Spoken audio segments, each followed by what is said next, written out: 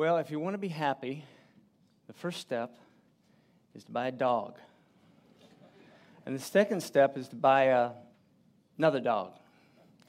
Now, cat people, you know that's true. Because when you want to sell people on your cat, you describe it as a dog, right? You know that's true. So you can buy a little happiness. You can buy a little happiness. But joy is different. Joy is a sense of well-being that is really outside of the circumstances, apart from circumstance.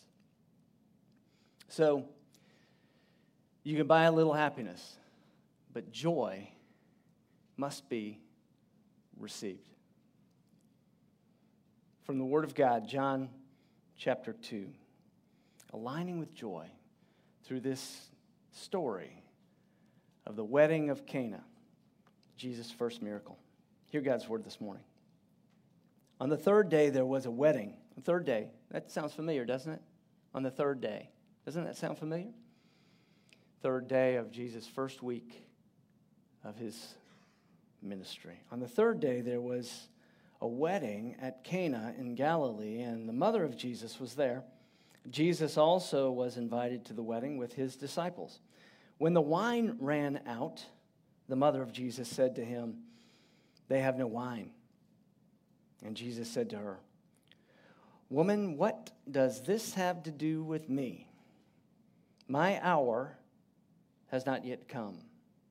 His mother said to the servants, "Do whatever he tells you." Now, there were 6 stone water jars there for the Jewish rites of purification, each holding 20 or 30 gallons. Jesus said to the servants, "Fill the jars with water." And they filled them up to the brim. And he said to them, "Now draw some out and take it to the master of the feast." So they took it. When the master of the feast tasted the water, now become wine, and did not know where it came from, though the servants who had drawn the water knew, the master of the feast called the bridegroom and said to him, "Everyone serves the good wine first, and when people have drunk freely, then the poor wine. But you have kept the good wine until now." This, the first of his signs, Jesus did at Cana in Galilee, and manifested his glory, and his disciples believed in him. May God bless us through this, his holy word. Let us pray. God, we remember this morning that when we aim at heaven, we get earth thrown in. And when we aim at earth, we get neither. So help us to aim at heaven this morning through your word, by your Spirit. In Jesus' name, amen. When I was in high school, we had a little game called What's He Looking At?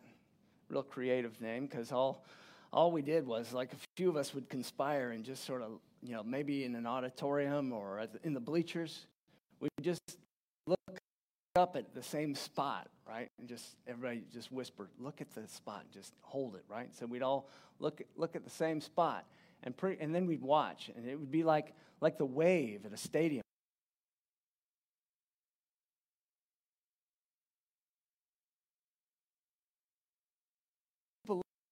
And then we'd stop looking, and then we'd look around, because then it caught on. We didn't have to look anymore, and then we'd have a good laugh. But, that's a great picture of somebody with joy, who's full of joy. Because when they look at some joyful person, they wonder, what is she looking at? What's he looking at? Joy is, as Irenaeus said,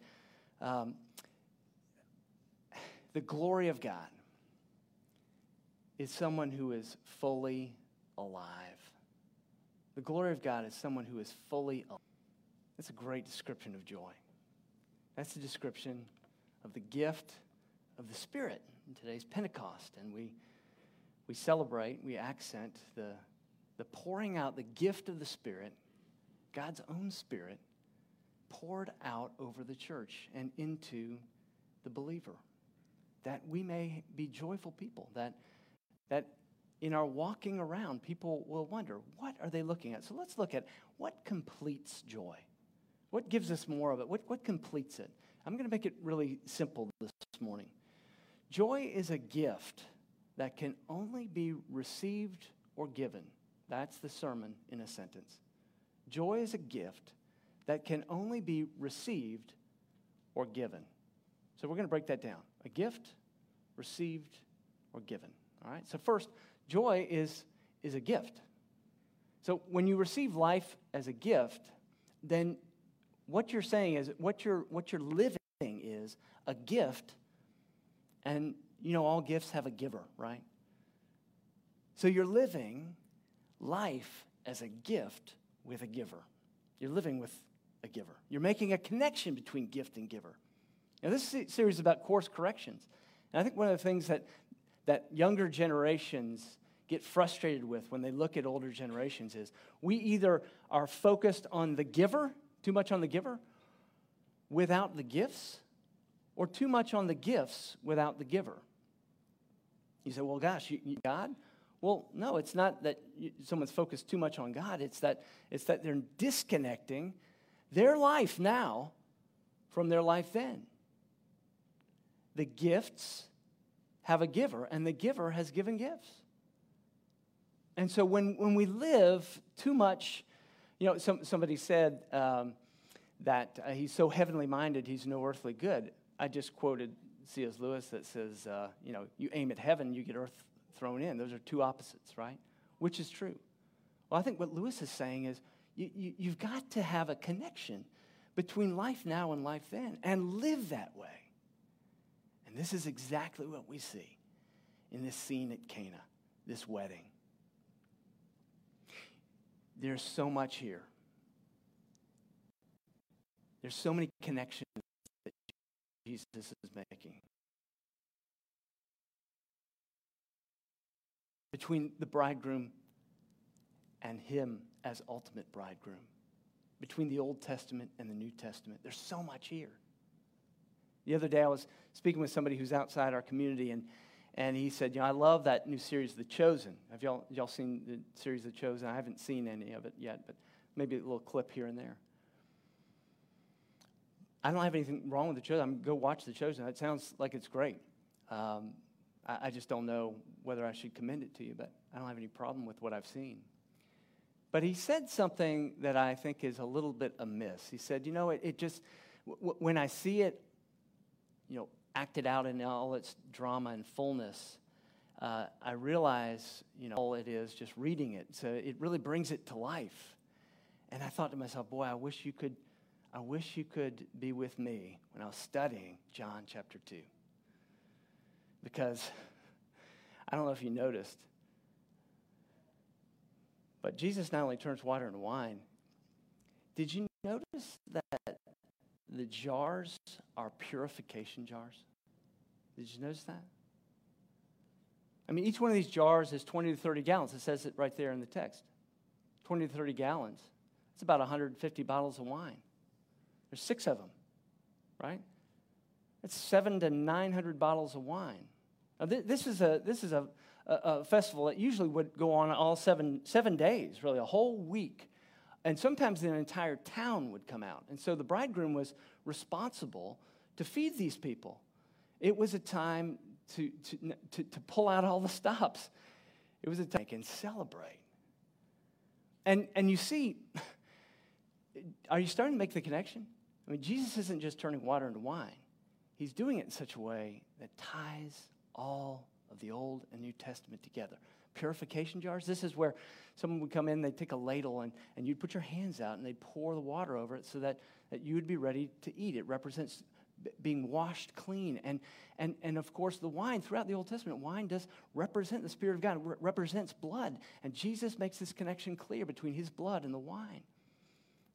And so here, and Jesus calls himself the bridegroom over and over again. Come to unite God again.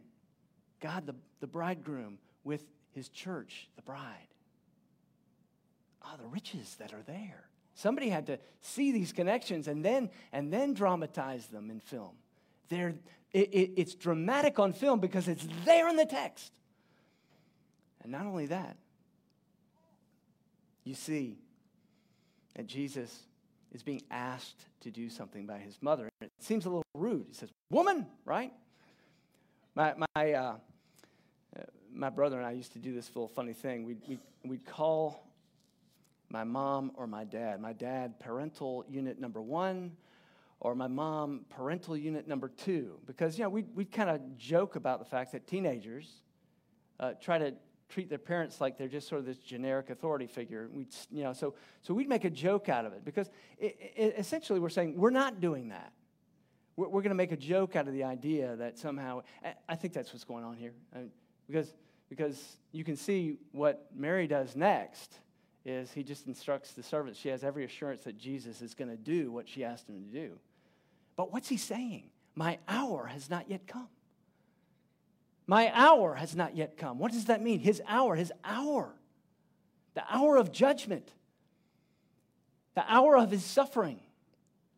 Jesus is a complicated person. He can in the same moment be a little bit as a joke, but at the same time alluding to the fact that ultimately the gift that he's going to pour out in the church is not wine, but his own blood.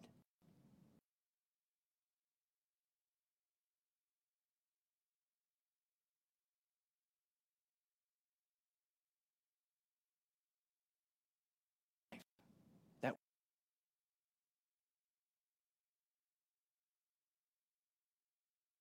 to celebrate. And yet, he turns water into wine. There's a water just before this in the earlier chapter. John is baptizing Jesus. Jesus would ultimately turn water into blood to purify us. Not just for a feast, but for the ultimate feast. And here, yet, Jesus is saying, your life now matters. The celebration now matters. Your joy now matters.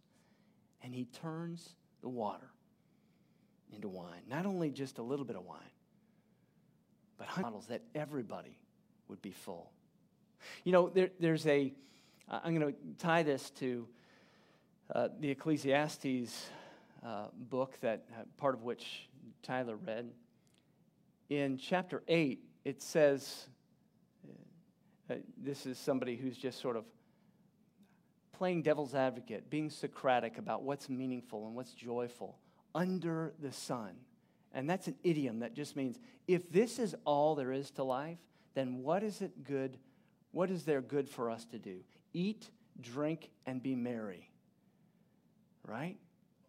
And Jesus is saying, he's neither saying, just eat, drink, and be merry, nor is he saying, just go into the lotus position and wait for the kingdom to come. He's putting together life under the sun, S-U-N, with life under the S-O-N, the Son, who would ultimately rejoin life now with life given for all time.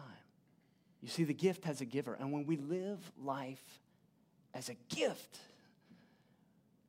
people wonder, what's she looking at? What's he looking at? The gift has a giver. Second, it can only be received. The gift of life, the gift of joy in life, someone fully awake and alive to life,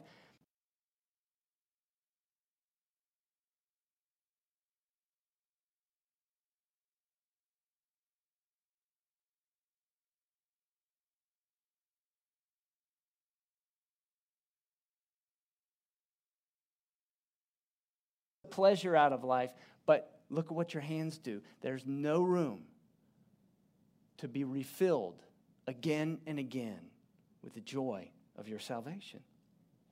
I'm going to read what Tyler read earlier. I'm going to read it as the paraphrase that Eugene Peterson translated in The Message, his translation, The Message. Listen to the way that he really, you know what I mean by Socratic? He's tongue-in-cheek. He's playing this role. he being the teacher, or Solomon, he is testing.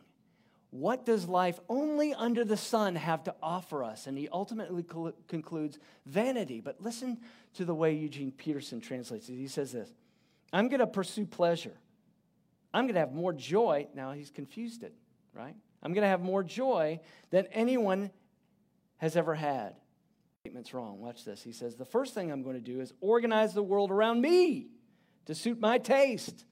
I'll make vineyards and gardens so what I want to look at and what I want to taste will be completely under my control. I will take absolute control of arranging everything exactly the way I want it. The next thing I will do is turn everything into a commodity so that I can use it my own way. Each item will lose its individual quality and be under my control. I will multiply servants so each loses identity and becomes a mere robot doing my will. I will multiply silver so it's not just a means for exchanging goods in personal relation with others, but will put my power and importance on display.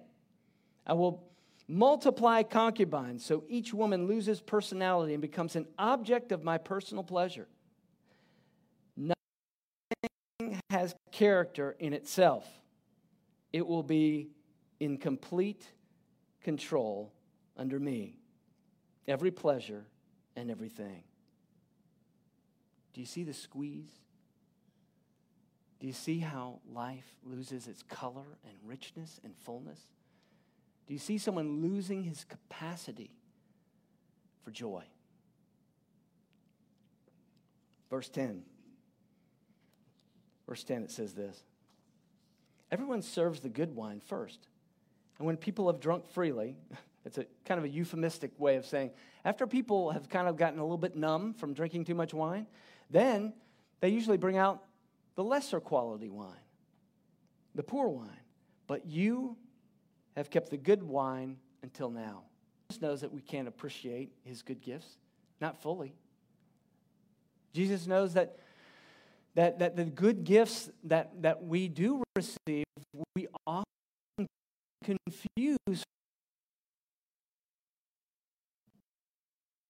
to ultimate things. And yet,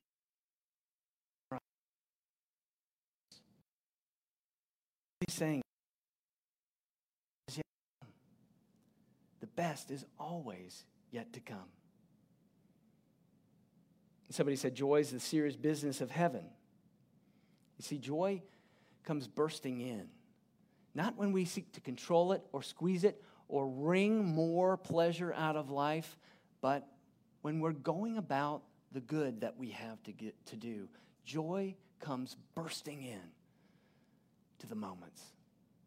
You say, Tim, I don't have as much as somebody else. Sometimes even what I have has been taken away.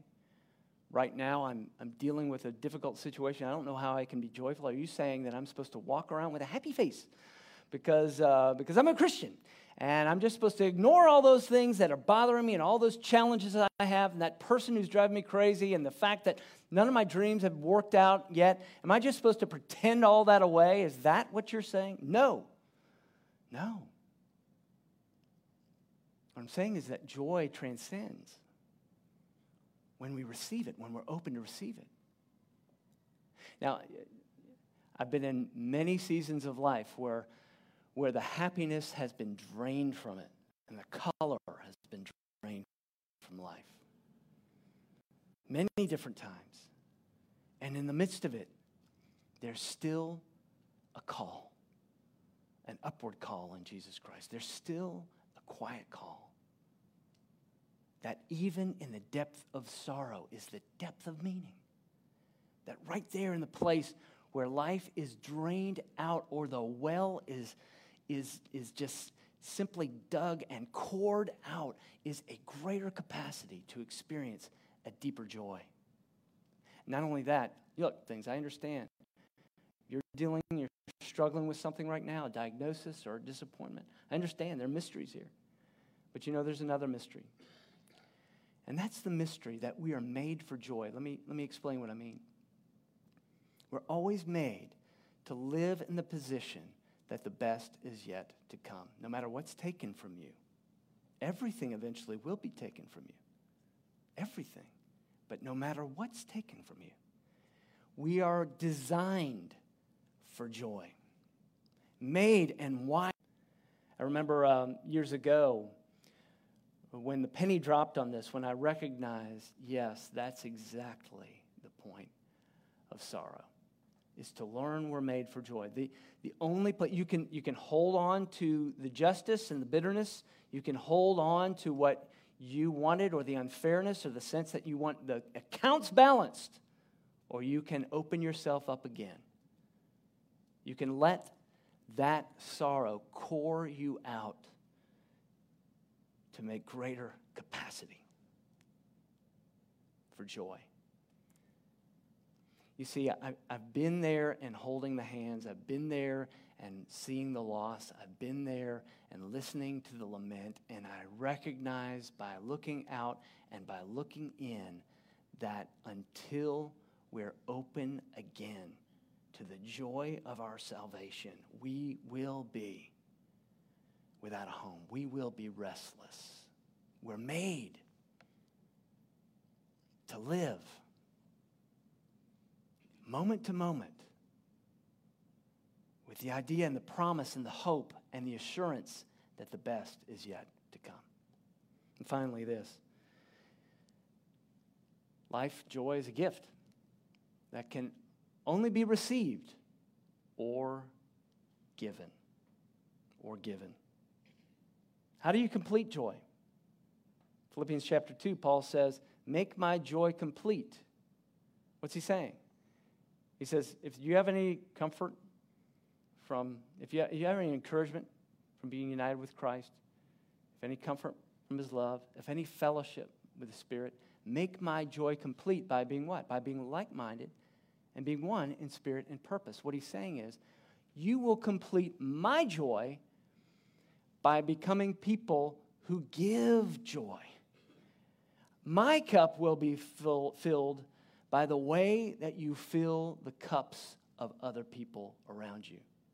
I've been getting to know a scholar, author, Arthur Brooks. Have you heard of Arthur Brooks? He's at the Kennedy School, at Harvard Kennedy School of Business, and he's written a bunch of books. And he's a Christian, and I say that with surprise. Yes, given the location of his teaching and all. I mean, he's a Christian, and he has written a new book on happiness. And he's talking about the first half and the second half of life. And he's talking about the fact that in the first half of life, your brain has the capacity of fluid intelligence. And that ends earlier than I wanted to hear it ends. Okay, you've got the capacity to innovate. You've got the capacity to take the raw knowledge that you have and work with it and do all kinds of amazing things with it. And then that comes to an end a lot sooner than I realized. Maybe that's the problem. I've been wondering what's going on here. But then he says, in the second half of life, your brain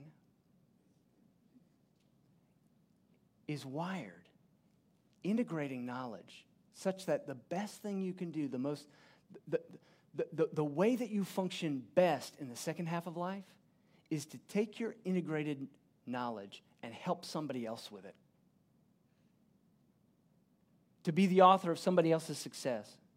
To pour your cup out to somebody else. To engage with people outwardly. To be outward. To say, all of that I have accumulated, now I'm in the position to share. Not just to accumulate honors, not just to take the next hill, not just to become a greater and greater champion, accumulating more and more and more. But unless you make this switch from fluid to what he calls crystallized knowledge, or what I call convergence. It's the idea that you've served a major role, you've had all these gifts, you've employed them a certain way, now you've got all this experience, and the confluence of all that is now positioned to go outward, to fill other people's cups. At the end of this passage, it says, this was the first of Jesus' many signs. Signs of what? What's the sign of? It's always a sign of a coming kingdom. A coming kingdom where people behave and act, where people engage and relate in generosity. They know how to relate to one another because they're about one another. Signs of the kingdom. You can see Jesus, he gives a little bit of this new wine to the master of ceremonies. There's somebody who's just sort of he's on the Lido deck with Julie. Some of you all know what I'm talking about here. The Love Boat, right? So he's in charge of all of the comings and goings. He's in charge of all of the festivities. And so he's on the Lido deck, and he's got this, and he's tasting it because the servants have brought it to him. He doesn't know where it came from, so he assumes it's from the bridegroom, right? And Jesus is saying, look, I have given you these gifts. I'm not trying to take credit for it. I want you to share in the joy of your salvation. I want you to share in the joy of my creation because I'm in the business of recreating, and I want you. I'm going to give you a gratuitous gift so that you can do what with it? Hoard it? Build a platform for it? Or pour it out? And here, it's the master of ceremonies tasting this wine. And he's saying, wow, this bridegroom has saved the best for last. Jesus is sharing his generosity so that we may share generosity. And so the last point is simply this. The way that joy is completed is by multiplying it in the lives of other people. Helen Keller could not see. You know her story. She had to touch the lips and the face to be able to understand emotion, understand even ideas. She was brilliant, but she was locked in. I love this quotation. She says, there is joy in self-forgetfulness. Listen to this. There is joy in self-forgetfulness. So I tried to make the light in others' eyes my sun. The music in others' ears my symphony.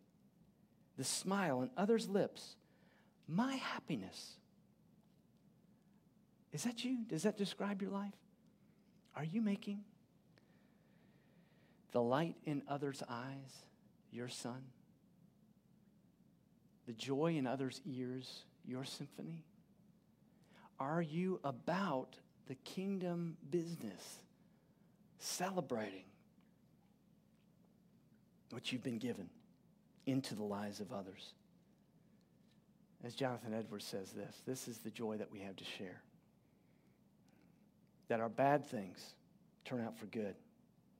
Our good things can never be lost. And the best is yet to come. Let's pray. Gracious God, our Heavenly Father, how we thank you for this table set before us, and we pray that we would approach it with the joy of our salvation. In Jesus' name.